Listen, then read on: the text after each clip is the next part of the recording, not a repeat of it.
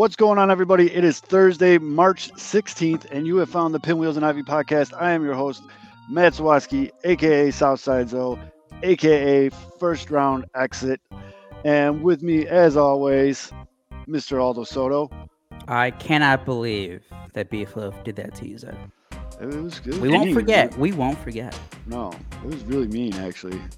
But it's all right. My video. 20% voting spread, though. So yes. You got that going.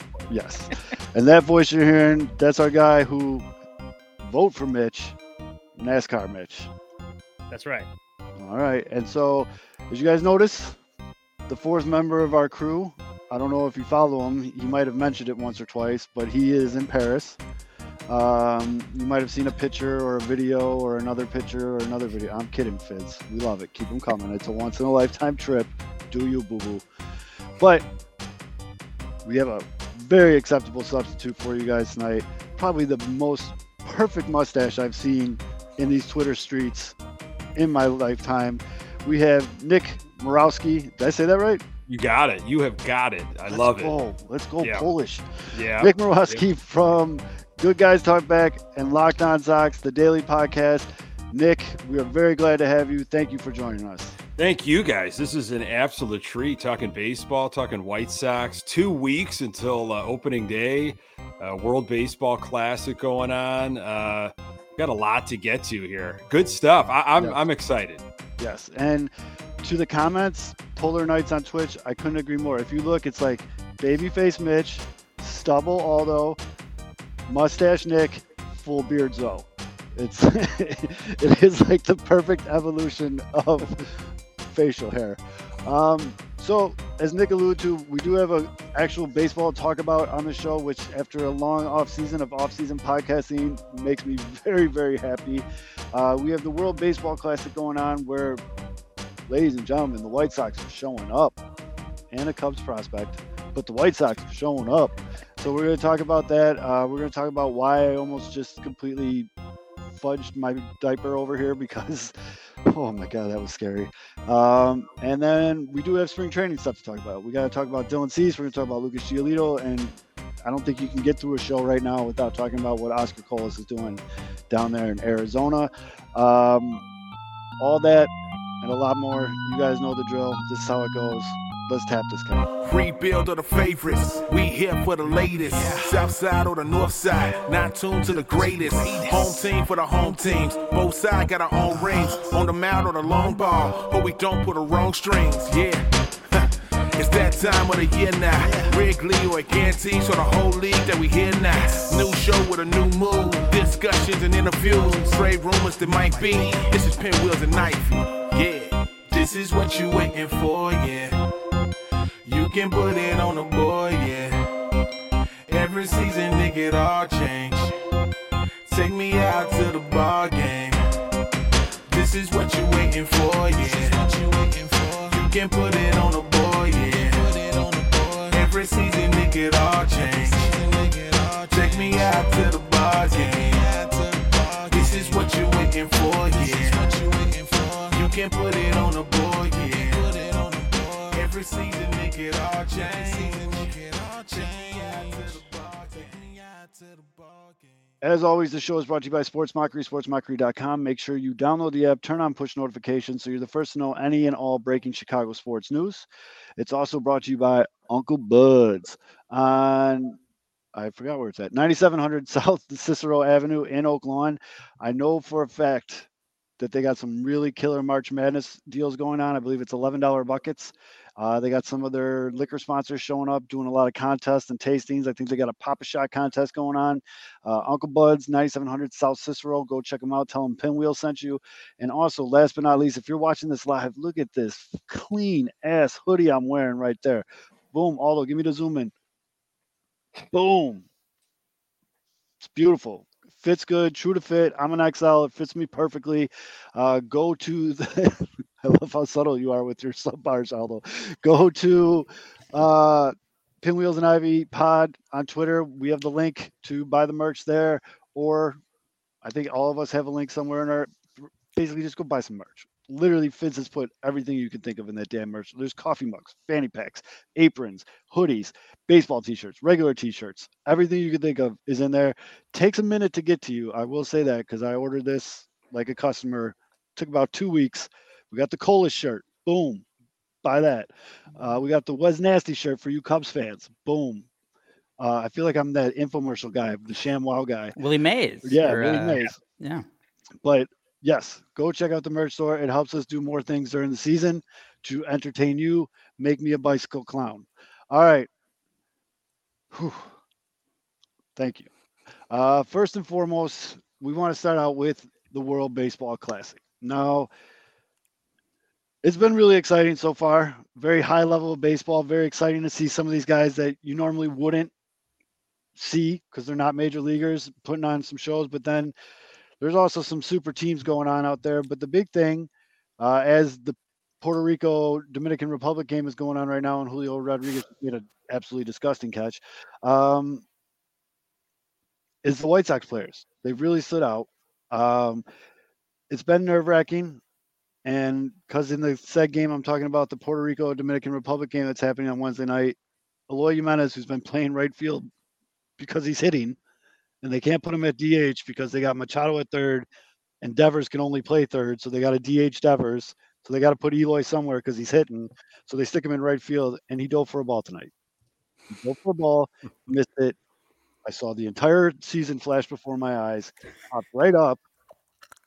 He felt shame, but luckily Julio Rodriguez backed him up correctly, hit his cutoff man. Remember that, kids. He hit his cutoff man, and they got the guy out at third.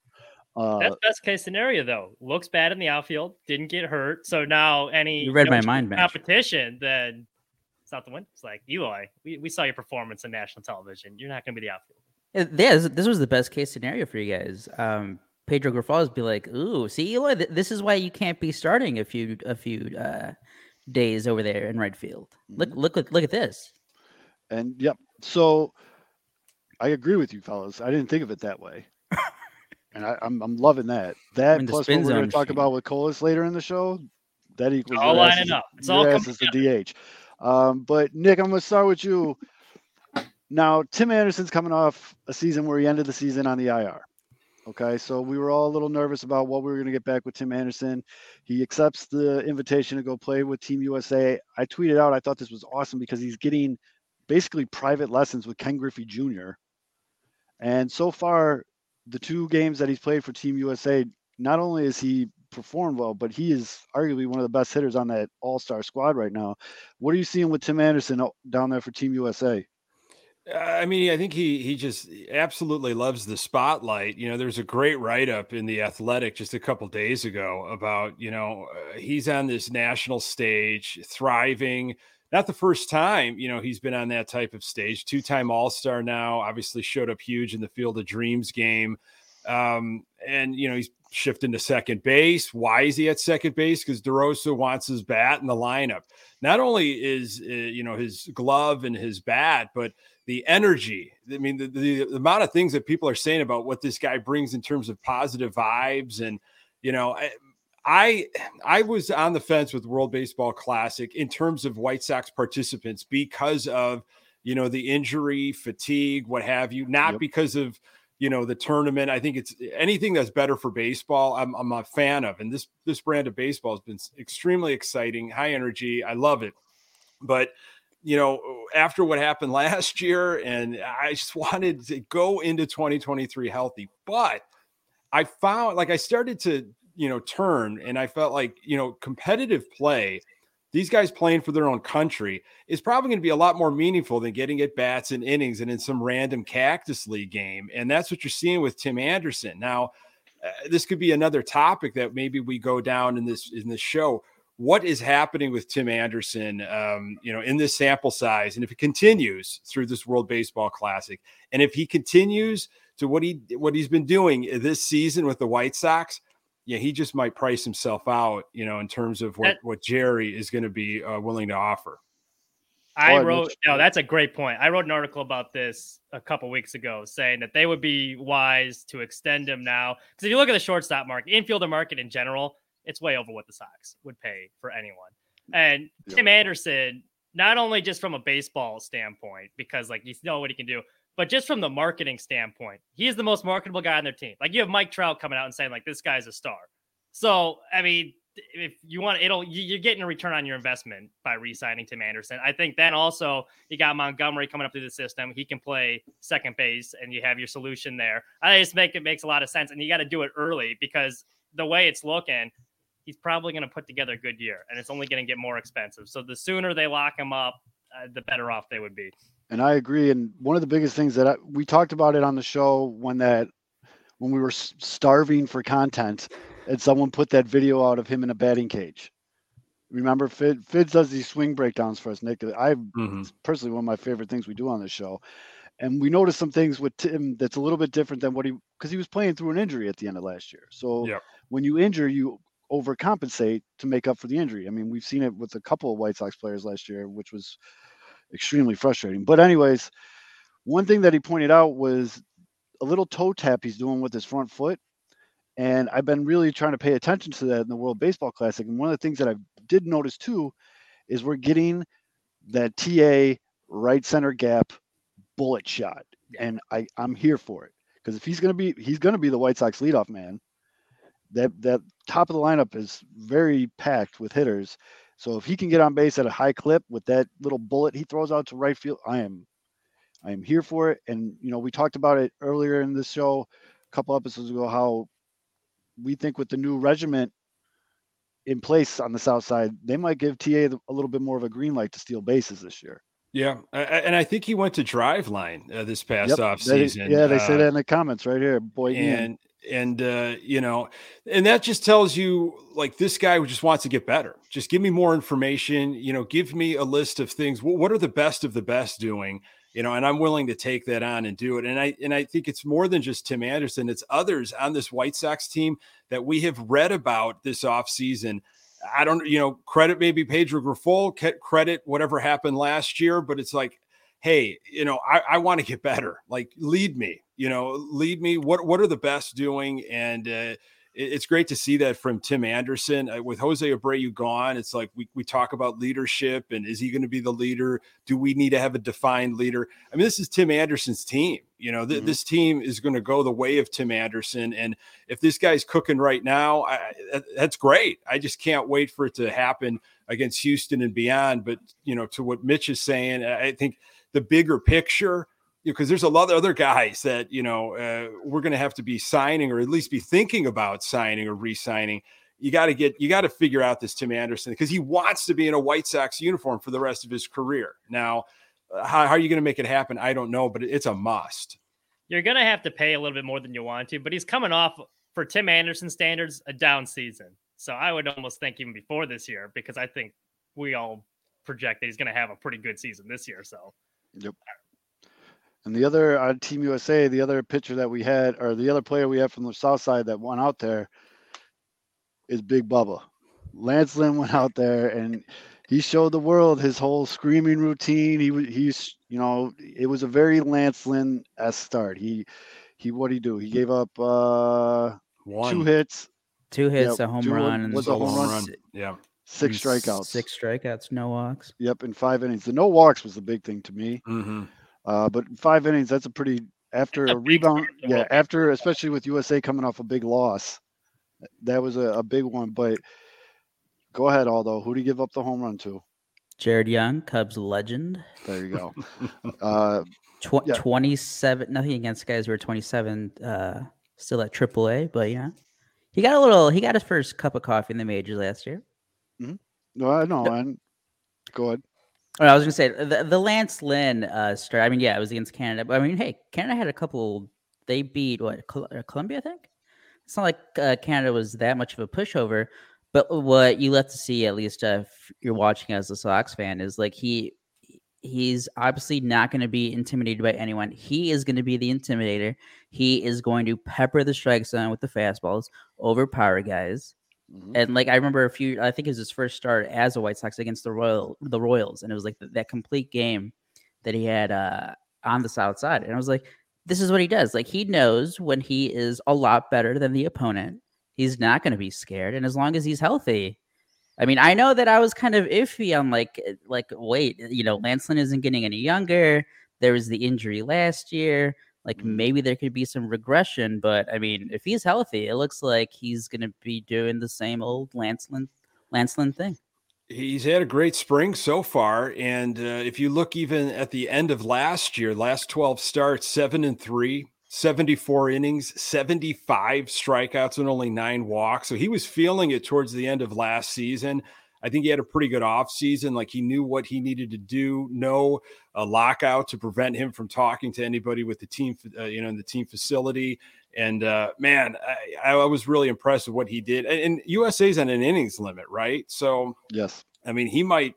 I don't know. Maybe he could have gone longer if he wanted. He wanted to. I mean, he probably wanted to finish. I think it was a pitch limit that did. I think it's 65 is start, I believe. Yeah. MLB players are limited. I agree. And to your point, Nick, people got to remember Lance Lynn didn't have a spring training last year. His spring training basically started mid-season. He needed to ramp up. Look, man, he's not getting any younger, and he's not exactly the picture of health. He's a big boy, so he needed a little bit of ramp up. And excuse me, I think getting good Lance Lynn right out of the chute with a pitching staff that can go a couple different ways would be a very huge thing for this White Sox team this year. And he doesn't even have to be an ace, but if you give us a sub-4 ERA and eat innings, I think is the biggest thing, because Kopech, you always worry about with the injuries, so that's a lot of innings the bullpen's going to have to cover. Clevenger didn't throw a ton of innings last year either, so that's a lot of innings you're going to have to cover. So I think the biggest thing with Lance Lynn is he's got to be that innings eater. And even Dylan Cease, he gets a lot of strikeouts, but the pitch count goes up a lot. Like he didn't have many starts. We're going to talk about Dylan in a little bit, because Dylan's got some work to do. And then I guess kind of going off of Team U, because yes, Kendall Graveman's there, but I think he pitched to 2 guys. He got out of it. I'll give him that. But so you're so down on Kendall. I just don't like him. He's not bad. I don't know why you don't like him. I know. I just don't. There's something about I just don't like him. Could be worse. He could be Jake Diekman. Right. Yeah. It's also very true. But the story of the day right now is Cuba making it out of their bracket, and they're led by 2 White Sox players.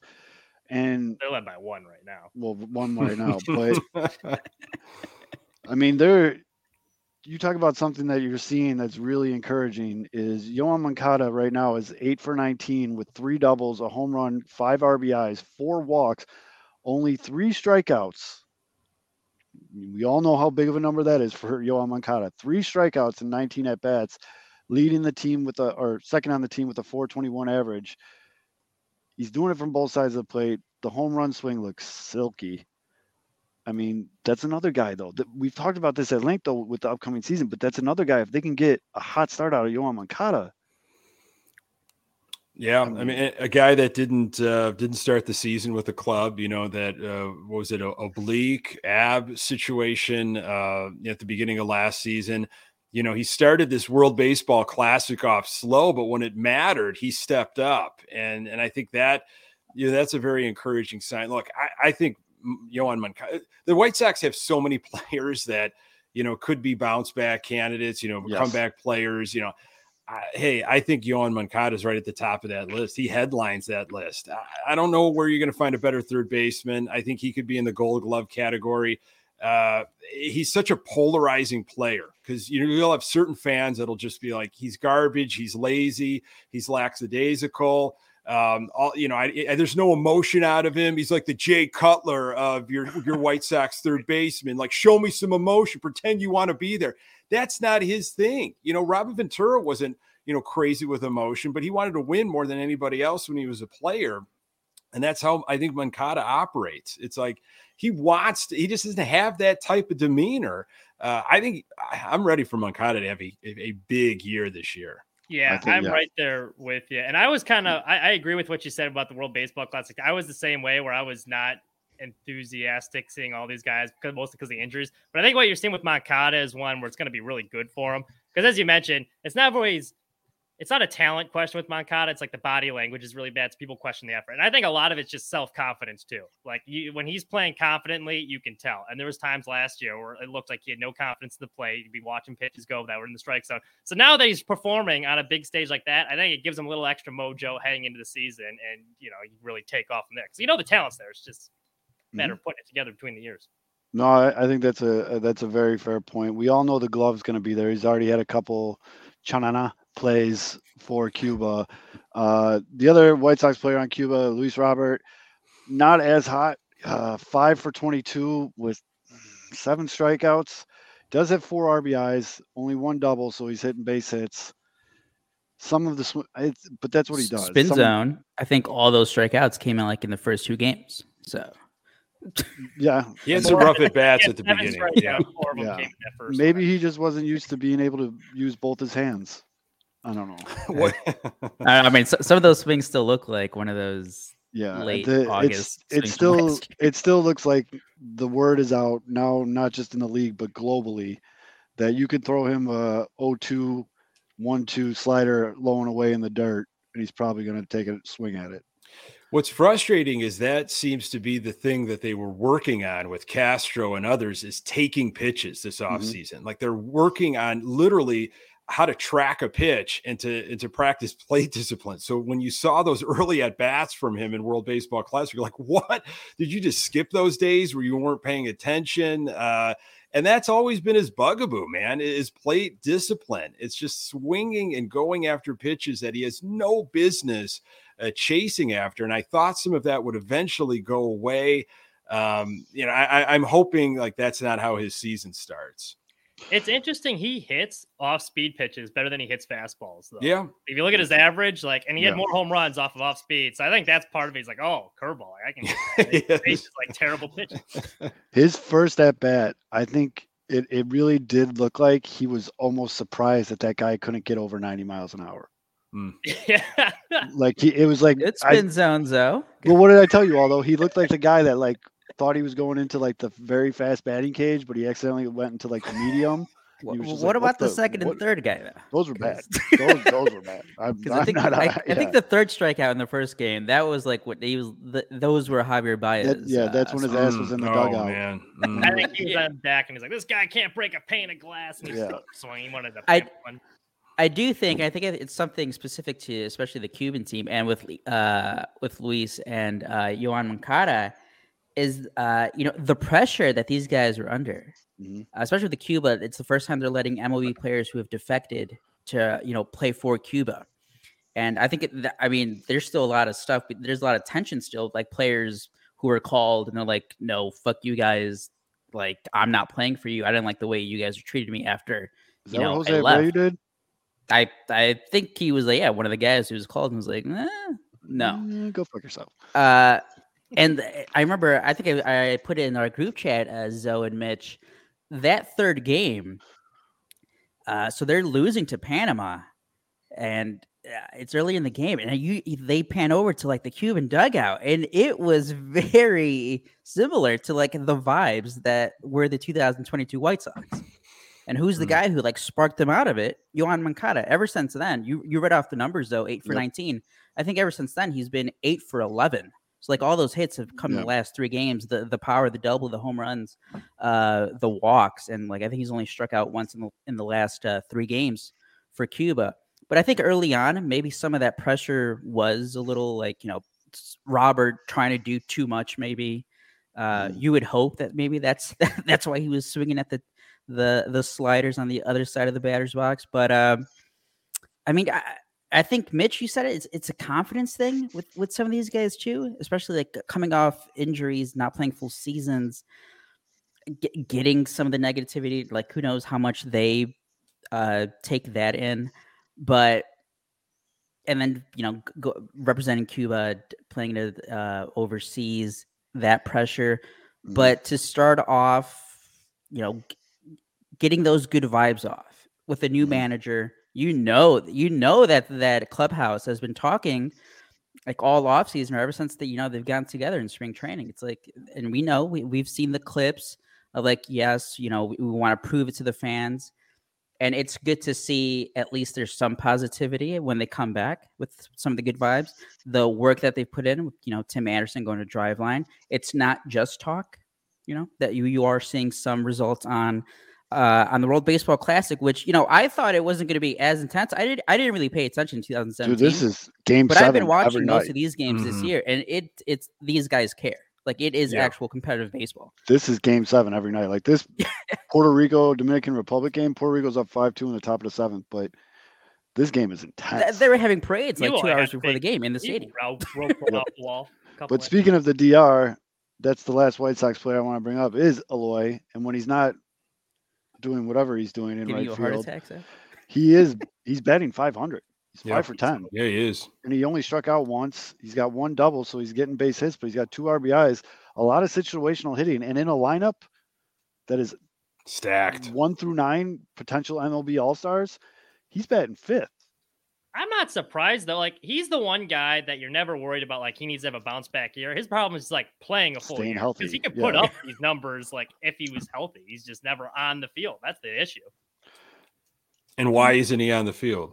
Because he does shit like that. Yeah. But my biggest thing with Eloy, and I think I mentioned it after the first spring training game, my man looks svelte. He looks fit. He looks like half of the size if he was last year. And it's muscle. You can tell it's muscle. He doesn't have like that like baby fat anymore. Like he's toned up. He looks really, really in shape. And he looks like a guy that's just going to absolutely punish fucking baseballs this year. He got back to a weight that he said he found success in the minors. So, I mean, I appreciate that. I think it's going to take pressure off his legs for sure. Look, I love his attitude of, hey, I want to be out in the outfield. 25, 26 years old. I think Grifol said he's got the right attitude. Who wants to be just a DH at that age? I agree. Hey, I'll give you the shot, but listen, at the end of the day, you're helpful to this team with your bat. And if you want to be helpful to this team, listen, you've got to be our DH. We've got the outfield covered right now. And I know we'll talk Colas in a little bit, but now that you've seen what Oscar Colas has done, like we're good. We're good in the corners right now. Like you stick with DH. No, I'm with you. I think they sent a pretty clear message to him when they went out and signed Benintendi. Yeah. Oh yeah. And, kind of like, hey man, this is what it is. Like we got a guy who's a Gold Glover. He's known for his defense. It's literally, he's out there for you. You beat a bat, let him handle the glove. We'll figure it out. And so for those of you joining us, we have Nick Murawski from Good Guys Talk Back and Locked On White Sox joining us today. We were talking a little bit of World Baseball Classic, and we're going to kind of switch gears here and talk about what's going down in Arizona. And I think that's a pretty good segue when talking about Eloy to talk about the guy everybody's talking about right now. All White Sox fans are. And you know what you should do? Aldo, hit him with the image. Wait, now keep talking. You know what you should do if you're pumped about this guy? You should buy a shirt at the merch store. Look at that guy. They couldn't do better on the model. Anyways.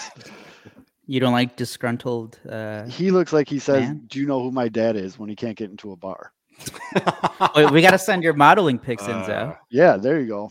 Well, someone photoshopped my head on that picture.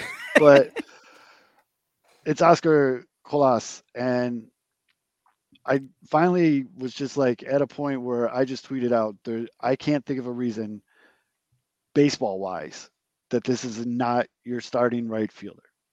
I know Hahn likes to check all the boxes. Well, that was his terminology, talking about Luis Robert, I believe, when he was still in the minors. And I know they have like this weird criteria, but with the new CBA and, the whole managing like years and stuff like that is kind of gone. But the kid right now is 12 for 33, batting 364 with an OBP of 382, slugging 576 with an OPS of 958. The 2 home runs he hit might not have landed yet. Moonshots. Yeah. Absolute fucking piss rockets. Yeah. And that was the thing. Actually, Nick, it was your tweet that I kind of piggybacked on when you're like, hey, everybody that's mad that he's just hitting singles needs to calm down. We know the power's there. Yeah. And I took your tweet to the show that night, and I was just like, my biggest thing with him in this spring training was I wanted to see how he saw major league pitching. And he's got a great eye right now. I mean, he's only walked once, but he's only struck out once. He's putting bat to ball. And that's what I'm seeing with them. I mean, what about you, Nick?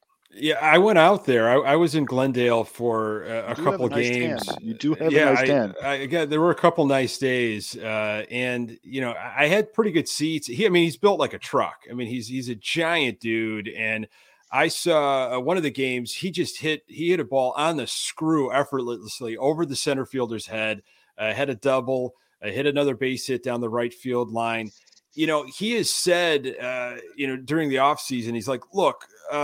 The reports are out against me. Like, people know where my weak spots are, and I'm working to get better there. And I think that's just a sign of maturity. I think he's, he was working with Robert this past off season. I'm wondering who he was going to look at in terms of a role model, almost like a mentor, because he's going to struggle. I mean, the guy's going to have some peaks and some valleys, and who's he going to look at? And, Abreu's gone, and you might not have to look too far from a guy like Robert, but when I tweeted that out, it was like, look, this guy's getting his hits in. The power is going to come, just like, what we've seen with Vaughn over the years. I think the power is going to come with Vaughn, but I'd like seeing the hit, solid contact, working counts, patient at bats, and taking what the pitcher gives you, not always just trying to, jack one down the right field line. But if you need to take one to left center, because that's what it was, an outside pitch,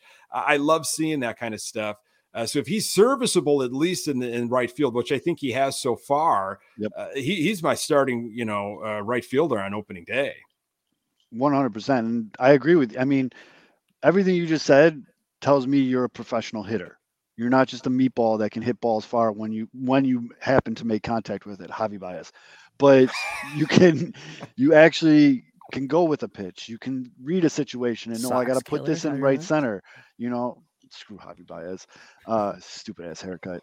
But and yes, as Andy just mentioned in the comments, and again, if you're listening to this podcast, you should be watching it live on Wednesday night and subscribing to the YouTube channel.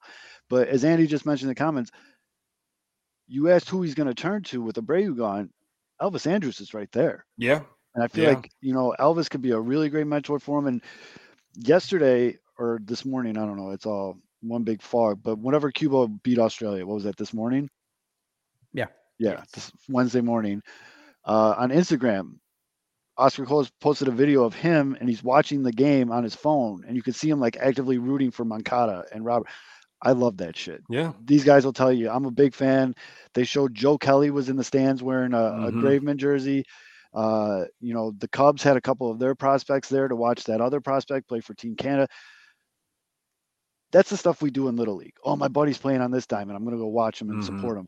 And to see grown millionaires doing that for each other, that shit pumps me up. I love that. Shows me that this team's already a little bit more a family, as Jose Abreu likes to put it, than they were last year. Oh, this team is I think completely different in terms of that respect, culture and chemistry, togetherness. Oh, it is a completely different world. If you are to just, we don't know what's actually going on, but if whatever you read, and look, I was paying attention just as much as I am now last season, and it, the things that are coming out and the things that are being said, and the things that are being like volunteered of like, hey, this is what camp's all about. And I've never been in a camp like this in all my years. It's different. Yep. No, I totally agree. And the other thing that I want to get your opinion on, Nick, because this seems to be a pretty, I think it's a really interesting topic, and I don't think enough people are really kind of talking about this. I know our buddy Uncle Beefloaf, who likes to sacrifice people in the first round of his tournament, he's written a blog about this, and ever since his blog, it's been something that's been on the back of my mind, and I'd love to hear your take on it. Jake Berger has 4 home runs in this spring training. He's 8 for 35, not great, with 12 strikeouts, so that's a 229 average, but he's kind of like a bat for hire. But the problem with that is he has no position. Guy blew out both ACLs. He's okay at third, but what do you do with Jake Berger, Nick? That is the question we've been asking for a while. His path obviously was to hit his way onto this club, and even then, I don't know if you were going to leapfrog someone like Gavin Sheets with the lefty power bat, or a switch hitting bat.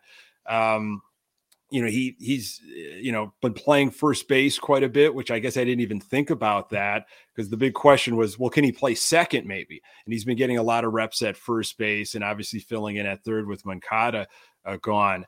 Sadly, I don't think Berger makes the club out of Arizona, which I don't think is a huge surprise, but he's got a major league bat.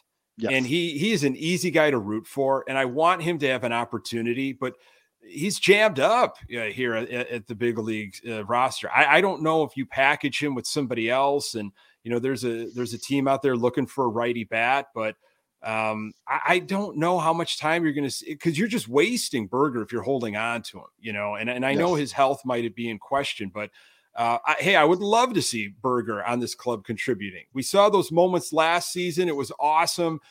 He is a fighter, man. He's been through a lot.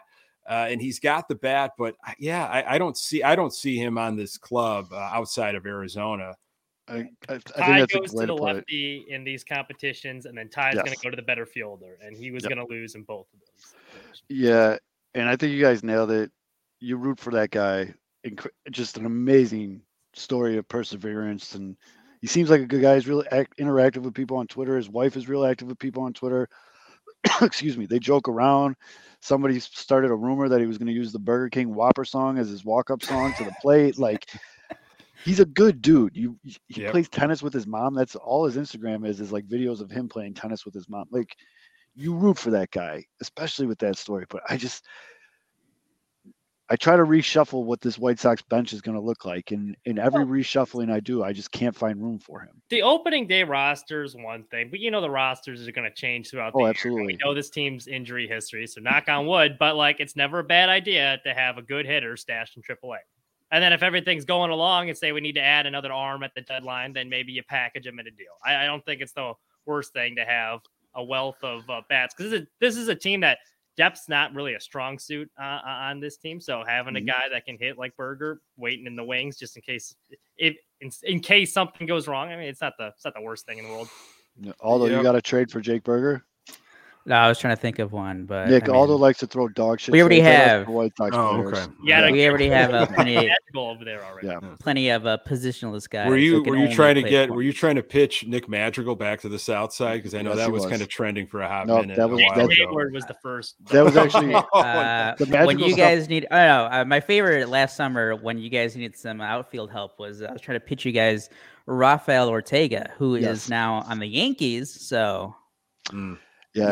But Nick Aldo needs to take full credit, because I really believe the Nick Madrigal back to the Sox shit started with Aldo.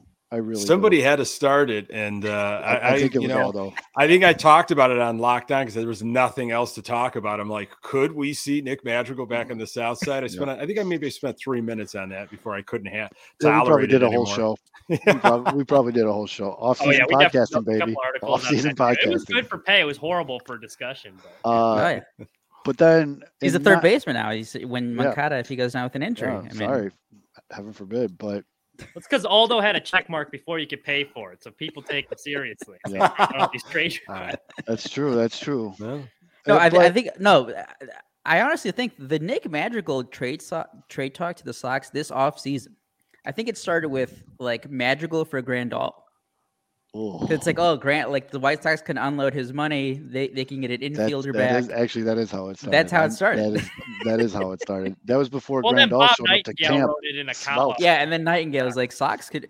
And then it came out that they were interested in trade for Nicky Lopez. It's like, well, if you guys want soft hitting infielders, Nick Madrigal's right there. We're good. We got a farm system full of them. I wonder Romy Gonzalez, what they offered for Nicky, if that was true, for Nicky Lopez. And we're the Royals are like, we're good. The only reason I bought into that Lopez thing was because of the Grifol connection. I was wondering if he had a wish list, and he's like, this is somebody that if we could make it work, he fits into my, lineup or something, or something like that. Well, Grifol's made it clear that he wants this team to be aggressive on the base pass, and he wants them to run. That's why I think Robert and Anderson specifically are going to have big stolen base totals. Because I think LaRusso is kind of holding the reins back a little bit, and Anderson alluded to it in a couple podcasts, but he wants them to be aggressive, and Lopez is kind of fast. So I could see maybe that's where he's going. I'm going to totally hijack this whole conversation real quick for a sidecar. Sorry, Nick. This is kind of how shit goes around here. That's fine. Manny Machado's up to bat, and they just showed Eloy. He's at the top step of the dugout. I noticed Eloy, Robert, and Moncada are all rocking a dangly cross earring now. Yeah, I did. Oh. See that. I don't know. Like it looks like a Deion Sanders in the 90s, like dangly cross earring. And I don't know if that's like a thing they're going to do this year, but I just noticed that Eloy had it too. So sorry, I just threw it out there. I mean, whatever keeps him healthy. I'd rather see that than, somebody running out with an Eloy jersey and red batting gloves on opening day in tribute because he's hurt. He's not dead, guys. He's just with our luck, he's going to hit a single and like the earring will be swinging around and like knock out a tooth or something. And Yeah, it's going to be out for a game. Wild. I guess I didn't notice that Eloy's wearing it too, but unfortunately it's not all sunshines and rainbows coming out of Arizona this spring training. Again, I'm not putting like the world is on fire emotions into this, but it's something to talk about. If you want to trade him to the Cubs. No, you can't have him back. You already gave him to us. So Dylan Cease isn't exactly having the greatest spring training. Was the last start really that bad though? I think it was a rough first inning. It was a rough first inning. The second inning, it seemed like he kind of figured out what he was trying to work on with. But the thing that I'm encouraged with, I mean, not the stat line. He's got an 18 ERA in 3 games. I mean, he's only pitched 6 innings. Wait, he gave up 11 runs in one. He's given up 11 hits, 13 runs, 12 of them were earned, given up 1 home run, 8 walks, and 6 strikeouts. And 4 of those 6 strikeouts came at the end of his last start. So the thing, though, what I like is in the interviews after both of the stinkers, he's like, guys, it's spring training. I'm literally like working on shit out there. And if it doesn't work, it's fine. And to Mitch, your point, in that second inning of the A start, his last start, it definitely seemed like he figured something out that he was working on with his slider. So he was really happy with that outing. Like if you listen to his post-game comment, he's like, yeah, like something clicked. Like this was a productive outing. Like I found some stuff moving forward. But that's what spring training's for pitchers, especially guys of his caliber. Is like, hey, maybe if I move my finger a quarter of an inch this way, I can get this much more movement on my slider. There's also the reason I'm not overreacting for Oscar Colas' numbers too, because like if I'm not going to overreact for Dylan Cease, I guess that's fair. Same thing. Dylan like, Cease, he's proved that he's a hitter, but like you can't expect him to be a star. And I think Dylan Cease hasn't regressed to like a scrub based off of getting shelled in one spring training start. I think he's going to be fine. He likes his velocity, and he keeps saying how he's coming out of the games healthy. Like I'm healthy. However, it is really difficult to follow up on a type of year that he had. I mean, if you go back and you look at Cy Young winners, if you look at even guys that finish in the top 3. To come back and put up another great year, or even try to, be better, obviously, because he was the runner up, he wants to get the Cy Young award. That is difficult. Everybody's got your playbook. And, I think he's starting to realize, as is Ethan Katz and Pedro Grifol, hey, these guys aren't going to wait for 2 strikes. They don't want to face you with 2 strikes. They're going to be attacking you early, which means Cease is trying to get the breaking stuff going early. He couldn't find the zone at all against the Royals. And I think, he was much better against the Oakland Athletics, but he knows what players are trying to do against him. And I think that maybe he's trying to be a little too fine right now. He's sitting at mid-90s, he said, which he likes. That might even get better coming back, or going to Houston, then to Chicago. So I'm with you, Zoe. Hey, look, I'm a little concerned. I don't like seeing those types of lines from Cease, but I do tend to say, like, look, if he's okay, and if he's fine with it, all right, I'll take a deep breath. But Katz is like, look, we're weeks away here from opening day. Like it's go time now. So, take that for what it's worth. I think I'll put more stock in his last start before the season starts. Yeah, I feel like that's like that's like the dress rehearsal. Because I'm telling you right now, I've been saying it all off season. I'm still throwing money on Jose Abreu hitting a home run against the Sox first game of the season. Well, I think with Cease too, because he had such a good year, now the expectations are there for him. That brings a lot more pressure. And every team you're going to get their best shot. It's like, okay, this is their ace. So we got to come absolutely. If you get some guy in the minor leagues trying to make a roster spot, like, hey, I hit against Dylan Cease. So On the other side of things, though, and this is something that we talked about at length. We did a whole video breakdown. Homeboy lost all that weight he gained before last season for no freaking reason. But Lucas Giolito is coming out of the gates. He's pitched 5 innings, but has 9 strikeouts to only 2 walks. He did give up a homer, but that's what it is, and only 2 earned runs. So that gives him a 1.60 WHIP. I really liked what I saw from Lucas Giolito so far. With him, the biggest thing I think, because he's another guy where like confidence seemed like it seemed like an issue last year.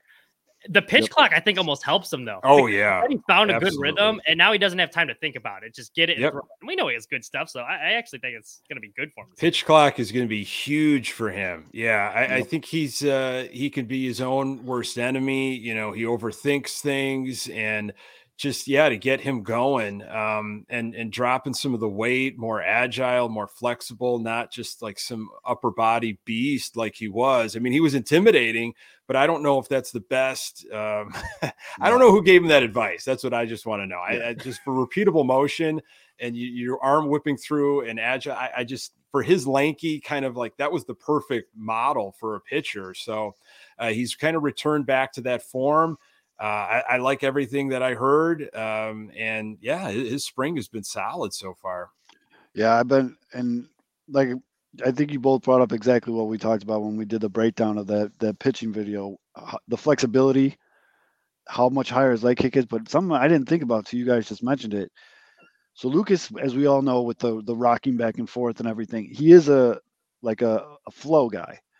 And I didn't really think about how the pitch clock will eliminate opposing batters dicking around at the batter's box to take him out of his flow. Mm-hmm. You can't do that anymore because you could tell people were doing that to him. So that's really interesting. That's something to think about because that could be huge for Lucas Giolito. I would also, if you're going bounce back candidates, he's right up there because he's pitching for a new deal too. Yep. Yeah. He wants to get paid. Well, here's a question for you. And this is where I think the Sox are going to win either way. He's pitching for a new deal, which means I think he will have, he'll come back. He'll have a better season, which is great for the Sox. Mm-hmm. But I'm sorry, I don't see him in a White Sox uniform in 2024. You're not alone in that. That's pretty much the common sentiment. Because if it comes down to paying Tim Anderson or paying Lucas Giolito, they're going to pay Tim Anderson. Sox don't pay for pitching anyway. No, they don't. So, they don't pay pitchers. I mean, and like the Giolito not coming back to the Sox, like that's been, like I think it was the beat reporter from the Sun-Times, like he wrote about it even like in 2022 during spring training, during like the whole arbitration little fiasco, and like the way that he was writing, it was just it was just like he's probably not going to be your best 2023. Some of the other pitchers to note, my guy Raylo has looked pretty darn good. What is that? 5 innings pitched, 3 strikeouts, but he's only given up. Has he even given up a run? Yeah, he gave up 1 run. So he's got a .80 clip right now and a .1.80 ERA. But with Liam doing what Liam's doing right now to get his health back, it's going to be really interesting to see how this closer by committee works out that they keep talking about with Graveman, Lopez. You got Joe Kelly's kind of the old dog on there. It's Diekman. I mean, they're saying Bummer's going to be ready by opening day, but he might not throw much at all in Cactus League play.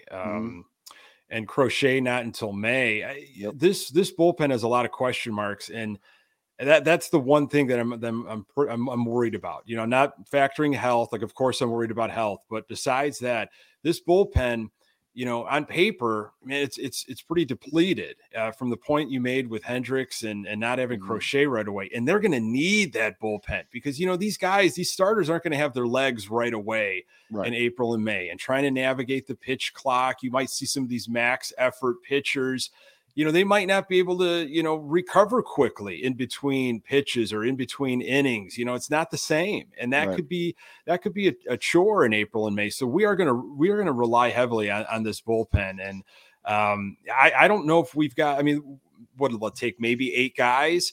There's a lot of question marks out there still. Who would you have as the close? I would have Graveman right now as my closer at this point. Who would you have in your ninth inning? I'd have Lopez.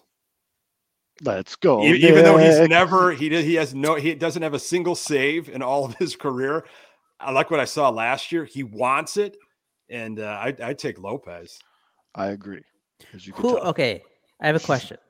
Who's like the long man in the bullpen then? So because it is going to be like early on especially the first month, you are going to see shorter outings from starting pitchers. So and like if a guy gets lit up, who's like the long man? Because I was thinking at least maybe the first couple weeks it would be Lopez just because he's been a multi-inning reliever. He's obviously been a starter before. Jimmy Lambert, I mean, he could fill that role. I mean, I don't know. Tanner Banks is kind of on the fringe right now, but he could be somebody that can eat multiple innings if need be. I get. Hey, I'm up for that argument. I don't know, man. There's just something about how lively Lopez was last year, and obviously the accuracy came around. So that's just my thought there. The stuff is there. I just more for me like seeing him in that night because he really didn't have a ton of late inning games where he's closing out like ninth inning and stuff, and that's a whole different ball game, especially when the adrenaline gets going. So it'll be interesting to see. But I don't want to see Jake Diekman at all. No, I was just going to say I was really bummed that he was going to be coming back for another year. Our lone trade deadline acquisition last year, which I think we all on the show knew it was going to be bad. I mean, you look at the walk rate, it's like, why the hell are we bringing in this guy? But as our guy Ian says in the comments, though, Avila, Santos, and German have all looked a lot better than Diekman. But the problem is they're all right-handed. Mm-hmm. Yeah. I mean, I guess we didn't even bring him up when we were talking about WBC. Jose Ruiz went out there and he showed me a changeup that he did not have last season. Yeah. And he pitched it for a strike and he got a guy 2 strikeouts with it. Call me crazy. It seemed like every time I would be at a game, if it was a blowout or he was in mop-up duty, elite stuff. Whenever you had him in a high leverage situation, it was the control, man. Like it was the control. Control is always. He had a great strikeout. The guy that Renteria just wore out. The guy that rolled up his sleeve. Roll up his sleeve. What's his name? Cordero. Yeah, Jimmy Biceps. There's always a guy where some managers just like, guess what? Like, it's your time again. Yeah, believe it or not. Yep. Yeah, but I wasn't really too high on Jose Ruiz, basically because of the exact reason you said, Mitch. In any kind of decent, important situation, the control just went right out the window. But I will say that I was very impressed what I saw in that WBC start, and it's because he was controlling that changeup. It's a 90-mile-an-hour changeup. You know what I mean? It's crazy, but it was dropping. If he adds that to his arsenal, I can see him being a middle innings guy for this team. He's also facing like a AA equivalent roster, though. Hey, man, some of those AA guys have been doing work in this WBC. I sit here all day and watch it, dude, because I work from home, so it's on this TV nonstop. So I do have to say, Mitch, there are some games. It's like, oh yeah, no, like this is good ball. These are good players, come from other countries, and then like there's other countries where like, I mean, like there's a reason why these guys are getting mercy ruled. Like, right. There was a guy from Canada pitching, and I was like, I'm like, this guy looks familiar. I looked it up. I saw him pitch for the Kane County Cougars last year. It's true. It's very true. The last pitching performance that it'd be remiss not to mention, Michael Kopech finally took the bump. Mm-hmm. He went 3 innings, struck out 1 guy, but he didn't give up a run, and he didn't walk anybody. And it was, for those Kopech fans out there, it was borderline, you need to change your undies after that, because it was looking really good. It was beautiful. If he can come back serviceable as he's the X factor. You need a minute right now. Like it was so encouraging. Although it was so encouraging though, because that 4th and 5th spot for the White Sox is so up for grabs. You got the whole Clevenger bullshit, but I think they're past that. But pitching wise, he's a 5th starter at best. That's his ceiling. So Yeah, 30 plus starts, 170 innings, 180. I know he wants 200 innings. I don't know if you're going to get that this year, but I mean his legs though, it looked like he put muscle on those legs, and he's talked about wanting to be more of a pitcher, not a thrower. He's not falling out of bed throwing 100 miles an hour anymore.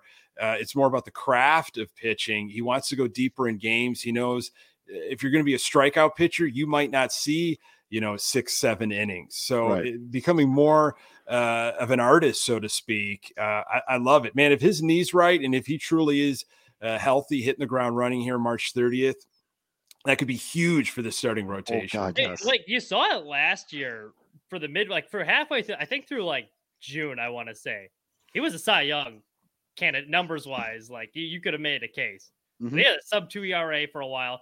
I think he had a great start against the Dodgers, if I recall, and it was around that time. And it was like a 6th good start in a row. It's just a matter of staying healthy. Yeah, he went on a run. He definitely, I remember that. He went on a run, and that's kind of really what got my hopes up now. Where it was the same thing the year before, too, in the bullpen. You could tell when he hit the wall and like the numbers, like all of a sudden, it inflated, whether it be like fatigue or injury. And then all of a sudden, late in the year. Now, Nick, before we pick your brain here about what you think for the upcoming season, Eloy Jimenez just struck out in the bottom of the 8th. Puerto Rico's up 5-2. The loser of this game is out. For a Dominican Republic team that has 9 potential all-stars in their starting lineup with 3 on the bench, to get bounced in the first round, I wouldn't be mad because Eloy gets to come home. But I'm right there with you. That's bad. That first game that did him in. Yep. Yeah. So although you're better with this kind of stuff. So USA plays Colombia after this game. What is USA just has to win or not lose by 3 or more runs, right? Basically. And then, but if they lose 7-4, then they go to like a third tiebreaker that is, I guess it's kind of ERA. Like they word it so weird, but I guess it goes to earn runs. I just don't know. I don't realize why the tiebreaker isn't just like run differential, after head to head. But yeah, as long as they win, which they should. Yep. But I mean, hey, it should be Mexico. But they didn't. But and if they don't lose by more than 3, they're going to be in. The only bonus to USA losing would be, 2 things. 1, Tim Anderson, Graveman, and Lance Lynn get to come home. And 2, I would hope that means Mark DeRosa just is never on TV again. Because if that's the case. What did I tell you before? He had a lot of dog in him. Yeah. What did I tell you guys last week's episode, right before you guys even started to play? Never liked Mark DeRosa. Like he was pretty good on the Cubs. But ever since he became, an analyst on MLB Network, and whatever he would do, his like trade scenarios that he would come up, his so bad, his list, like logic for them. Just I mean, obviously the guy knows a hell lot of baseball than I'll ever dream of knowing, but not my cup. Don't sell yourself short there. Yeah, not my cup of tea. But again, I said it in the episode right after he said it. He completely lost me after the whole hypocrisy thing where when Tim Anderson did the bat flip, he went, if my kid did that, he'd be in the car going home. It's a disgrace to baseball. But then all of a sudden, Team USA, I told Tim I need the bat flip. Give me the bat flip, dude. Yeah. I could say, and I know the United States has a whole bunch of stars, and I get it. Like all these guys deserve to start, but to just not play Kyle Schwarber that second game after just being a guy who just hits home runs all the time. Like, come on, what are you doing, Mark DeRosa? I haven't seen the lineup for tonight, but I got to imagine Schwarber and Tim Anderson, and he's got to have JT Remuto behind the dish. Hold on, I'm going to look at it. Anderson's in the lineup, I believe, in front of Will Smith, perhaps. So they got Will Smith in over JT. Oh, that's a bold strategy. Here you go. Lineup for the deciding game. We got Mookie, Fishboy, Paul Goldschmidt, Nolan Arenado, Pete Alonso at DH with Kyle Schwarber in left field. Ooh. Okay. Tim TA's playing second. Will Smith is catching with Trey Turner at short, and Merrill Kelly is pitching. That's so annoying. Team USA could have had the most amazing pitching staff the WBC's ever seen, and everyone was just like, nah. There's a scenario. Second? Yeah, because they had Trey Turner at short. Yeah, in this tournament? Last game. Watch one USA game. Yeah. Last USA game he did, and they talked about it a lot because the big thing that they kept saying was he didn't even grow up liking baseball. He just kind of played. So he never even played second in like a Sandlot game growing up. He's never played second before. And then after the game, TA's like, yeah, it was a little weird, but I got my legs as the game went on. I feel comfortable there. I'm an athlete, which he is. Yeah. So. There's a scenario where if the United States advances, they'd be the second team in their group. They would play Venezuela. The winner of that plays Cuba. So That'd you be can see awesome. some Sox versus Sox. I got a question for you three. Since TA is an athlete, he was a good basketball player in high school. Daniel Polka, McDonald's All-American. Who wins in a game of one-on-one? I'm gonna go with TA. Did not expect that question. You could have gave me Yeah. 1,000 guesses on where you were going with that. In a game of horse, Daniel Polka. Yeah. One-on-one, probably Tim Anderson. I think that's the right answer. In the paint. I'm taking Daniel Polka. Polka's hitting a couple bombs at spring training for the Red Sox. Yeah. He is. Yeah. You get ball back, Mitch? Because I can see maybe Polka gets the first bucket, then he just, backs down Tim. Just bully Bigger ball frame. in the post. Yeah, bully ball. He doesn't look like a That's basketball an player. embrace Like, debate looking at here. the Maybe it's Kyrie TA Irving. isn't the easy answer here. I think it is. He was on a team with Kyrie Irving in high school as McDonald's All-American. I think TA. He was putting the clamps on him in practice. It'd be like the Looney Tunes. TA would like run around him so fast, Daniel would trip over his own feet and fall. Daniel go boom. But all right. So opening day is within reach. I think 15, 14 days away. Yeah. We've talked kind of bits and pieces up to this point on the show, but where are you at, Nick, with this team? How are you feeling going into this year? The White Sox have the most talented team in the AL Central. They did last year as well, and they, they just got outplayed. They beat themselves, one of the worst defensive teams in all of baseball. Obviously, injuries and also from a manager point of view. But this year, they're going to be better prepared. Obviously, health is the key factor. Do these players, you got the bullpen material stuff, whatever the Guardians did, comments towards the White Sox after they won the division. Mm-hmm. I don't know how much you gauge on that. I've always thought of it like, does this team going to buy into what Pedro Grifol and the coaching staff are selling? Do they want to learn something new? Are they going to swallow their pride a little bit and say, yeah, last year was an absolute embarrassment. This guy has never managed before in all of baseball, but he's got a pretty impressive resume. And other guys like Salvi Perez that will advocate for this guy. I'm willing to give this guy a shot. It sure seems like they have. I think Grifol has brought along a really nice coaching staff, people that he's comfortable with, that he trusts. I already the things that, Jose Castro is saying that he's going to implement, man, world of different from what we were hearing from Menachino. We're not hearing from him last season. So look, I mean, these guys stay healthy, 90 wins, and they'll win the Central. Now, after that, right now, I don't have a lot of confidence, but win the Central, make it exciting throughout the summer, which I think it can be. I think you're going to see some performances from Eloy Jimenez, from Moncada. I think Vaughn's going to have a good year. Benintendi, they're going to be fun to watch. I really do. I really do believe that. And then again, pitching staff, man, to see if Cease can follow up and Giolito motivated and Lynn and an X Factor and Kopech. Wow. So I've got high hopes for this team. Okay. And then another question that I got to ask, because it's been a big topic of debate on this show and in White Sox Twitter and just fans in general. Who's on your bench? I like Hanser Alberto right now.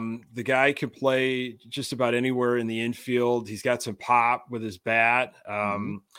Now, you're going to have Sheets. I think they, in terms of I mean, front office, I think they love Gavin Sheets. I like his lefty power bat. I don't like him in right field. I don't mind him at first base.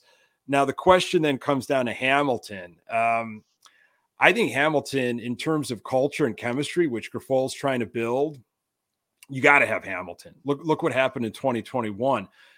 you're not going to get the pop with the bat. But with the new rules, and if they're going to be more aggressive on the base paths, you're going to want that guy late in the game. I think he can play defensive as a defensive replacement, but that means the legend, Lurie Garcia, is in the outside looking in, and that's not going to happen with the amount of money that he's supposed to be making. So I've got, a guy like Garcia, Sheets, and Alberto right now, and Romy Gonzalez outside looking in. Yep. I think he has not hit. Gonzalez should be on the outside. He hasn't hit anything this spring. He didn't hit anything the second half of last year. There's no reason for him. Like, I understood the case for him as a utility guy, but at some point you got to perform. It's a performance-based business, and he hasn't done that. Yeah. And if you look at his AAA numbers last year too, they're bad. Like, Elvis Andrus had a higher slash line in all three categories than he did in AAA.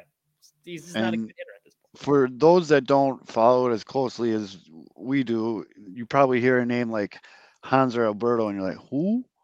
But he's a second baseman as a primary position. But in spring training right now, he's 9 for 19 with 3 doubles, a triple, and a home run, and he's only struck out once in 19 at bats. He played some pretty big innings with the Dodgers last year. Like, they liked him a lot. Like, he would at least once or twice a week. Then I go to his 2021, and where did he play? Kansas City Royals. Yep. And Pedro Grifol knows him very well.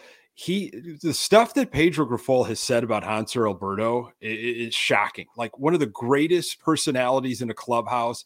Not an ounce of selfishness on him. And again, this goes back to Grifol's wish list, trying to put together a team that he's comfortable with. I'm sure he told somebody in the front office, go get this guy if you can. I saw him in Kansas City. I like what he can do. I think he's of value for this team. Yeah, and I'm looking at his defensive 2019. stats. In 2019, so I remember that when the Cubs were transitioning to we need to get more high contact guys, he's an elite, getting the bat on the ball. 2019 with the Orioles, I think he hit 305. Yeah, so, it's not just he's having 2 hot weeks in spring training. And I'm looking. This is a guy who's done it at the big league level. And Mitch, you talk about a utility guy. In 2019, he played second and third. He played most of the games at second, but he played 66 games at third, and he played left field and right field, and he even pitched a damn game. But I did see that. Yeah, I remember the dog days of the offseason when they signed him. Yeah, he's pretty. I went full in depth on Hanser. But actually, too, going back to the locker room point, one of the guys that Oscar said that has been talking to him a lot in the locker room, he's been learning a lot from Hanser Alberto. So, would not be a bad guy by any means to have on the bench, just to have another veteran presence in there. He's been around the block. Yeah, I think you just talked me into Hanser Alberto, Sheets. It's unfortunately Lurie Garcia, but Mitch loves him. And then obviously you got to have Sebi, but that's really interesting though. Mitch gets all his guys. Well, I was going to ask you guys. Let's say Lurie Garcia I think because no matter what, you're kind of stuck with him at least to start the season. But let's say you guys get to the middle of May. He's getting his couple starts a week playing the utility role, but he's still bad, at least offensively. Does he get DFA'd? I think it's good by June 1. Yes. I do think it's good. Yeah, they've DFA'd guys they owed more money to. When was Keuchel DFA'd? Around that time, I think around May. Yeah, maybe around late spring. What is it? $10-11 million. I know for Lurie. That was maybe Keuchel. Is Lurie? Lurie stole $11 million. Yeah, 11. There you go, 11. Yep. So, what I would like is for somebody to completely a couple guys to leapfrog him in spring and just say we are so much better than you right now in spring, for at least there to be an argument, but nobody's really doing that right now. Hasn't done jack. No, hasn't done jack. Right. Mm-hmm. No, those guys are all starting down in Charlotte for sure. I think some of them are even just on non. Yeah, those two guys, Marisnik is going to get cut. Reyes might get cut. There you go, fish boy. Nice little triple for Mike Trout. Yeah, they're doing all that shit now. I gotta say, USA's road grays almost look better than the whites. I still don't like the hats. The hats are, Do you like the? I mean, is this a logo on the side of the helmet? Is that coming to MLB? I have the same question, Nick, because I saw at the first game. You see the big T-Mobile on the side of It's well, I mean, yeah, like aren't some teams like they're having like the well, like the Padres have got the Motorola patch. I can't speak for many other teams, but I have a feeling, the patch is coming to jerseys, a sponsor. But I didn't know about the helmet. I don't really the helmet. I'll get used to it. Yeah, like that was kind of shocking to see. It looks like foreign baseball. It looks like a Mexican league or something. Or like they do that in Korea too. Yep. I mean, might as well just put T-Mobile down the side of the pants. Go all in. I mean, Mitch, you should love it, NASCAR guy. Love the sponsorship. Just make them human NASCARs. Because some sponsors don't look as good. Like Ricky Stenhouse Jr. has always got the Kroger sponsors, like his Sunny D car. Oh, of course. Sunny D just came out with adult beverages. Did you see that? Sunny D just came out with adult beverages. They got some screwdrivers? Basically, it's Sunny D with booze in it. Definitely, they're marketing to our generation. You're right, yeah. They got to bring back those terrible commercials. Well, Nick, thank you so much for your time tonight. We really, really appreciate it. Take a couple minutes now and tell people where they can find you and your work. Oh boy. So I got the weekly White Sox podcast, Good Guys Talk Back. Do that with my very good friend, Pat Hester. Find that everywhere. We usually do it Sunday nights, and we've been going live to our YouTube channel. And then Locked On White Sox, man, Monday through Friday, new episode every single morning drops. Subscribe to the YouTube page as well. You can watch that or just the audio absolutely everywhere. And I'm on Twitter at Nick_GGTB. So it's happening, guys. We are 2 weeks away. Yes, this is you can't stop what's coming, man. And I'm feeling pretty good about our White Sox. Yes, sir. And again, I really appreciate you. I can only imagine you do a daily show and then a guy like me reaches out like, hey, you want to come do another show tonight? But dude, I love this. I absolutely eat, drink, sleep White Sox. Last year took years off of my life. Last season, I mean, I was in a bad place, I think, by September. It was very therapeutic, though, because he'd wake up and be like, yes, he's saying exactly what I'm thinking. Well, yeah, I'm sure. I wear my emotions on my sleeve, and I'm a fan that lives by every single pitch, man. And that's just how I am. And I tell people, like, from the get-go, hey, you got a fan how you got a fan. If you're going to take it easy, man, and, it's a marathon of a season, I totally respect that, but also respect the people that are living pitch by pitch, like I am opening day. You got to do you. And so hopefully that comes across in the podcast of me literally, pitch by pitch. When they lost against the Tigers on opening day, I was a wreck. I was an absolute wreck. So that's me. I can't be any other person. So there you go. Well, you're preaching to the choir, man. I've said fan how you want to fan about 10 million times on this show. And I will add, I do say this with 100% confidence. You have the best podcast voice in White Sox Twitter. Man, I appreciate that. I really do. That's pro level shit right there, Nick. I really absolutely. You got the mustache for television. Yeah. Well, now it's like when you do a podcast, you're really doing a TV show because you also have to have your YouTube channel. So you guys, man, thank you so much. This was an absolute treat, man. We could probably do this for hours and hours. We have, and trust me. But no, Nick, we'll definitely have you on again during the season, and hopefully I can run into you at the park. We'll have a couple of ones together, bud. You know it. I'll be there. Thank you, Nick. We really appreciate it. All right. Thank you guys so much. All right. You cut him off, though. What is your problem? Cut him off. Hold on. Nick's back. Nick, go ahead. I didn't mean to cut you off. No, I had another 15 minutes. No, I'll definitely. No, I'm a season ticket holder. I will see you guys at the park for sure. Absolute pleasure, man. All right. Well, thanks a lot, Nick. Thanks, Nick. You got a tisk so. I didn't mean to cut him off. We don't have guests down here a lot. I was quick to the trigger. He's got an under 1-year-old. I didn't want to keep him here all night. I definitely wasn't going to keep him here through NASCAR Minute because I feel like he'd be like, "What the fuck?" We don't want to weird him out too much. Yeah. Yep. But with all that being said, hold on. Where's the video? It is time for the reason why you all watch this show. It is time for NASCAR Minute. The NASCAR Minute.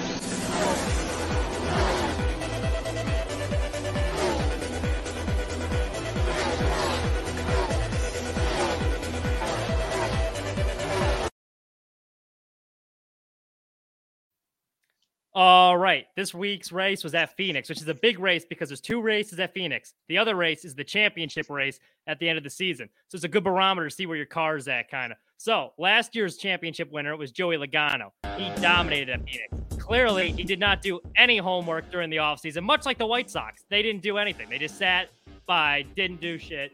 His car stunk, which was surprising. He was getting lapped in stage 1. Cars that didn't stink were Team Hendrick's cars.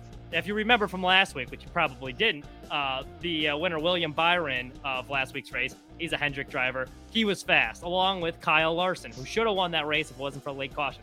Both of them were quick. So opening stage, Byron got the better jump. Larson won the pole, but he got a better jump. And Phoenix is cool because, like, the restarts, they're going like 5-6 cars wide. But then they kind of just go single file and it's hard to pass. So if you have the better jump, you're going to win the race. So William Byron wins stage 1. Stage 2, they all go into pit. Kyle Larson's team has a faster pit stop. He wins stage 2. So it's clear that it's going to be a Hendrick-type day. Stage 3 now. It's all going to come down to the first restart. Kyle Larson gets the better jump, so he's ahead. Now, he has a good short-run car, which means it fires off. He's quick, like, right off the get-go. But as the race goes along, it gets slower. In the back of the pack is Kevin Harvick. Kevin Harvick had a really good long-run car. So he's slowly picking off guys, working his way up the field. If you remember, Zoe, Kevin Harvick, he's the Busch Light guy. So he's slowly moving his way up. He's on his retirement tour. He's really good in Phoenix. And all of a sudden, he's creeping ahead. He's going from like 10th. And the next stage, you see him in 7th. Then all of a sudden, he gets to 2nd. But he's a well behind Kyle Larson because Kyle Larson had the fastest car. So Harvick's slowly running him down. He's getting bigger and bigger in his mirror. Then Larson's all of a sudden deciding, like, oh, crap, like, Harvick's right behind me. I got to start trying, like, different lines on the racetrack.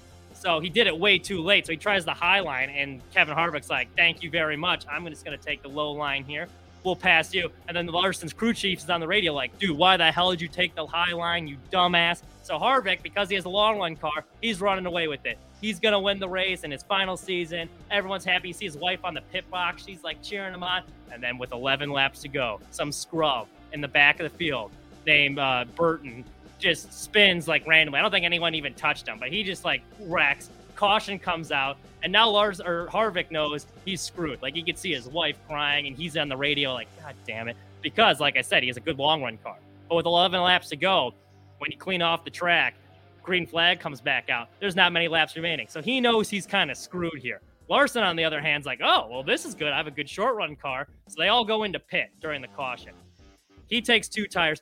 Harvick's team decides, hey, you know what? Because to compensate for the bad short-run car, we're going to take 4 tires, which was a huge mistake. He gets shuffled back in the field. So it's Larson and Byron up front once again, duking it out. Larson gets the better jump off the go. So he looks like he's going to run away with this thing. But then what do we know? There's another caution that comes out because another jackass hits the fence. So they got to stack him up again. So Larson's like, God damn, this is the second week in a row I'm about to win. The caution came out. They have to stack him back up again. This time, William Byron's like, I'm not ruining my chance. He gets the jump. All of a sudden, out of nowhere, Ryan Blaney comes flying in 5 wide. He gets a good push coming from the back, and everyone's like, oh, can Penske make a run for it? Can Blaney pull off his first win in over 2 years? Byron holds him off. He gets the win, second week in a row. But the drama doesn't stop there because after the race, they found out NASCAR Team Hendrick had some parts they didn't like. They were like, we're going to inspect these. They deemed them to be illegal. So they docked over 100 points from all 4 Hendrick drivers. So William Byron, who won 2 races in a row, was in first in the standings, dropped all the way out of playoff positioning. It affected everyone on the team except Chase Elliott, who was hurt with a broken leg. Somehow the 9 team moved up in the standings based off everyone getting penalized, which is bullshit, like conspiracy theory. The other big drama on the race was Denny Hamlin and Ross Chastain. 2 names you've heard of a bunch. They have a rivalry. That last caution, Denny Hamlin's like, well, I'm not going to win. He saw Ross Chastain in front of him and just turned right and hooked him into the fence. It was like blatantly obvious. And then he goes on his podcast and then he was like talking about it. He's like, yeah, I saw him there. So I just decided I wanted to wreck him because, he had it coming to him. And then NASCAR was like, oh, you admitted to wrecking him. So then he got suspended and hit with a fine. So there you go. Well, he didn't get suspended, but he got hit with a big fine. And his crew chief, I think, had to pay some fines too. But yeah, there you go. That's your NASCAR minute.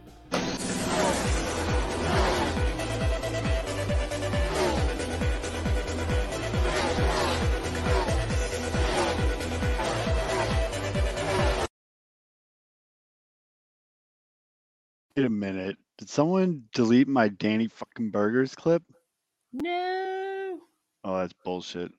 I think This Padres pitch is shitting bricks right now. Why? Because Danny fucking Burgess is up and back. Guy just ordered Shake Shack straight to the dugout. never not be funny to me. Never fails. Never not be funny to me. But do you guys got anything else? Vote for Mitch. In the Oh yeah. So I got smoked in the first round. Although There's a you're bogus muted. matchup. Address the haters. Yeah, I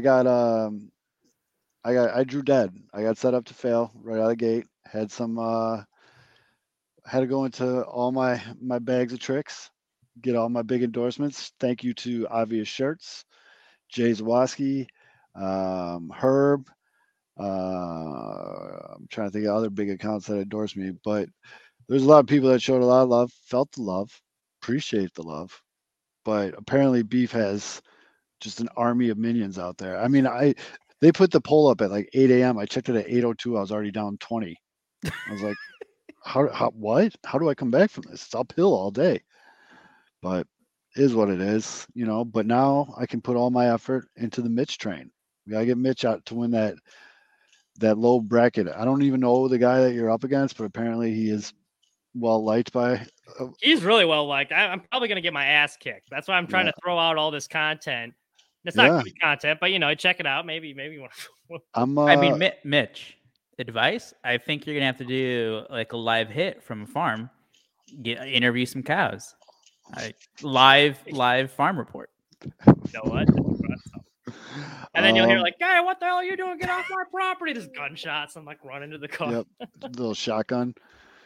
The power of editing, Mitch. You never know. You're actually pretty good at editing. Yeah. That was good stuff. I don't even know the guy's name, Jack. I don't know. I'm not Larry. Is his name? Yeah, it's all the people from Ass and the Penguin Channel. They all are big fans of him. Yeah, it's bogus. I posted a video and I had all these people like, "Fuck this guy, vote for Larry." It's like, oh, yeah. Mitch is like, I'm trying to have fun. Yeah, and I'm just getting shit on. Well, the good thing, Mitch, is we got some heavy follow count Twitter accounts as allies that will put out the word for you. Sure.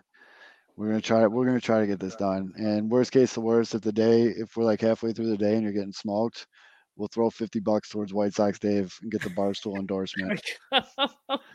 So I just want to win one round here. We got to pull off. Yeah, we need one. Team, yeah, actually, Mitch, you know what you could do? If you see that you're losing down, like there's just no way, just deactivate. There's no shame. There's no shame in just completely just losing. Just deactivate. Be like, I wasn't even on Twitter. What are you guys talking about? Puerto Rico won. Wow, Dominican Republic the Syracuse basketball of the World Baseball Classic? Wait, who was the 1 seed that lost to the 16 seed for the first time ever? It was like that was Virginia. Right? Yeah, they're Virginia because that team was supposed to win it all. They're Virginia. They're Kyle Busch in last year's playoff. But who's consistent? Because like the Dominican Republic consistently has great players. I don't think they've ever won this fucking tournament. Wait a minute. We have it's not Eloy, thank God. An injury? Very expensive closer, Edwin Diaz, apparently went down during the celebration. He's grabbing at his right knee and receiving medical attention. Oh my God! For Puerto Rico? Oh no! This is the Mets! It's the Mets, dude! Oh wow. No! Wow, he pulled an Eloy. No! Sickening.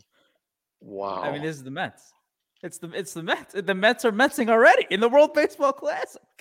Wow. They already have Jose Quintana, who's like probably not going to pitch for them this year. No. Wow. Oh my God. TA's up, so we're going to stay on here through this TA at bat, and then we'll. What's the score? What's the score in the USA Colombia? 0-0, top of the second with 2 outs. Oh fuck. Colombia. Well, let me tell you guys, all the shit talking for the Dominican Republic. If the United States doesn't win, oh, I know. They are the bigger embarrassment. Colombia saw TA at the plate and got real scared, so they're changing pitchers. Ooh. So wait, does Colombia need to win this game? Yes. Yeah, if Colombia wins it, then so it's kind of a winner advances here then. Oh my God, dude! Edwin Diaz was placed in a wheelchair. No. And rolled down the tunnel as he left. He raised his arm to acknowledge the crowd. He's being helped off the field. He refuses to put any weight on his right leg. Wow. See, this is why I'm anti your play. I'm all for it as long as my players are going there. Yeah, I mean, the White Sox and the Mets, you guys are just like the mirrors to each other. Wow. Well, one team spends in the offseason. Well, but in terms of like on the field, all right, this is injury funny. stuff. This is funny. Andy said, "Did they play the trumpet song while they were wheeling them away?" All right. I usually don't make fun of injuries, but that one's funny. But that is wild, dude. But how great was Nick? I told Nick, I just messaged him on the side. I was like, "Hey, man, I really appreciate it. That was a great show." He said nothing but good things, and I said, "You know what? You have an open invite. You just let me know when you want to come back on, because that guy knows his baseball, and he is a White Sox fan. I mean, we're not surprised though. No, not at all. I mean, come on, you know when you do a daily podcast, that's insane to me. That is insane to me. But come on, let's get this going here, guys. I want to talk about this Eloy at bat. Tim Anderson at bat. I'm sorry, I'm reading all this shit about Eloy. Oh man, this is a Mets fan I follow on Twitter. This is literally a fucking nightmare. No way Edwin Diaz just blew out his knee celebrating a big win in the fucking WBC. It's the celebration thing that makes it that much worse too. It'd be one thing like a fluke injury when you're playing, but a celebration, it's like, oh. I mean, guys, he's a New York Met. I'm surprised the Mets let him go. Wait, here's the video. Here he is. Wait. TA's up. Flores is on the mound. I'll do a little play-by-play. There we go. A little practice for playback. TA chases a looping curveball outside the zone. 0-1 count. 82 miles an hour. He tried to fucking send that ball to the moon. By the way, hand up. I didn't realize that Venezuela's team was as good as it is. Takes another breaking ball in for a strike. Quickly down 0-2. I think TA made a big play in the field. People are like, I need a video of that TA play. Flores settles in. Still looking. Hands at the belt. TA doesn't like it. He calls time. So I'm watching. I have the video this right now. This would never happen in MLB. So basically, Edwin Diaz got the save. They all bum rushed him on the mound. They all like huddled up and they're doing this like weird jumping celebration right in DR's face. I'm trying to see where he gets hurt though. TA takes a ball in the dirt. That was about an 8. They don't show where he gets hurt in this video. The next video just shows everyone crowded around him. Ooh, that's tough. Poor Vladdy. He didn't get to come back after death. He was there today. They showed him he was there today, but he didn't get to play. Anderson back in the box after adjusting his T-Mobile helmet. The pitch, swing and a miss. Strike. Yikes, guys! It's over. The United States is going to lose. This is the Pinwheels and Ivy purse. It's over. The United States is going to lose. Not one of those pitches was more than 83 miles an hour, and that wasn't that good of a curveball. No, that was not that good of a curveball. If he keeps throwing those to everyone in this lineup, he's giving up at least 4 nukes. This is the pinwheels. Well, like the slower pitching thing is kind of a thing though. Like it does take a while to adjust to a guy. I'm telling you, man. I'm telling you. Oh, I know it for sure. I've been joking about it for years. I mean, Cubs fans have joked about it for years. Any soft tossing lefty that faces the Cubs, like ever since I become a fan, just shuts them down. Yeah. All right, fellas. Well, thank you again to Nick. Make sure you guys go and check out his shows, Locked On Sox and Good Guys Talk Back. They're great shows. I was lucky enough to be on the Good Guys Talk Back show, I think 2 years ago. The good guys, they know their shit. How come they didn't invite you back? They are that bad? Probably. They are the definition. Well, those are bad guys, not a good guy. That's true. Those guys are fans. Like when people are like, "You're not a real fan," that's kind of what they mean. Because those guys are fucking nuts, but I love it. So for NASCAR Mitch, vote Mitch. Vote Mitch, 108 turning. For Aldo, I'm Zoe. We'll see you guys next week. This Padres pitch is shitting bricks right now. Why? Because Danny fucking Burgess is up and back. Guy just ordered Shake Shack straight to the dugout. Rebuild of the favorites. We here for the latest. South side or the north side. Not tuned to the greatest. Home team for the home teams. Both sides got our own rings. On the mound or the long ball. But we don't put the wrong strings. Yeah. It's that time of the year now. Wrigley or Ganty, so the whole league that we hear now. New show with a new mood, discussions and interviews, trade rumors that might be. This is Pinwheels and Knife. Yeah, this is what you waiting for, yeah. You can put it on the board, yeah. Every season, nigga, it all change. Take me out to the ball game. This is what you waiting for, yeah. You can put it on the board, yeah. Every season, nigga, it all change. Take me out to the ball game. This is what you waiting for, yeah. You can put it on the board, yeah. Every season, nigga, it all change. Take me out to the ball game.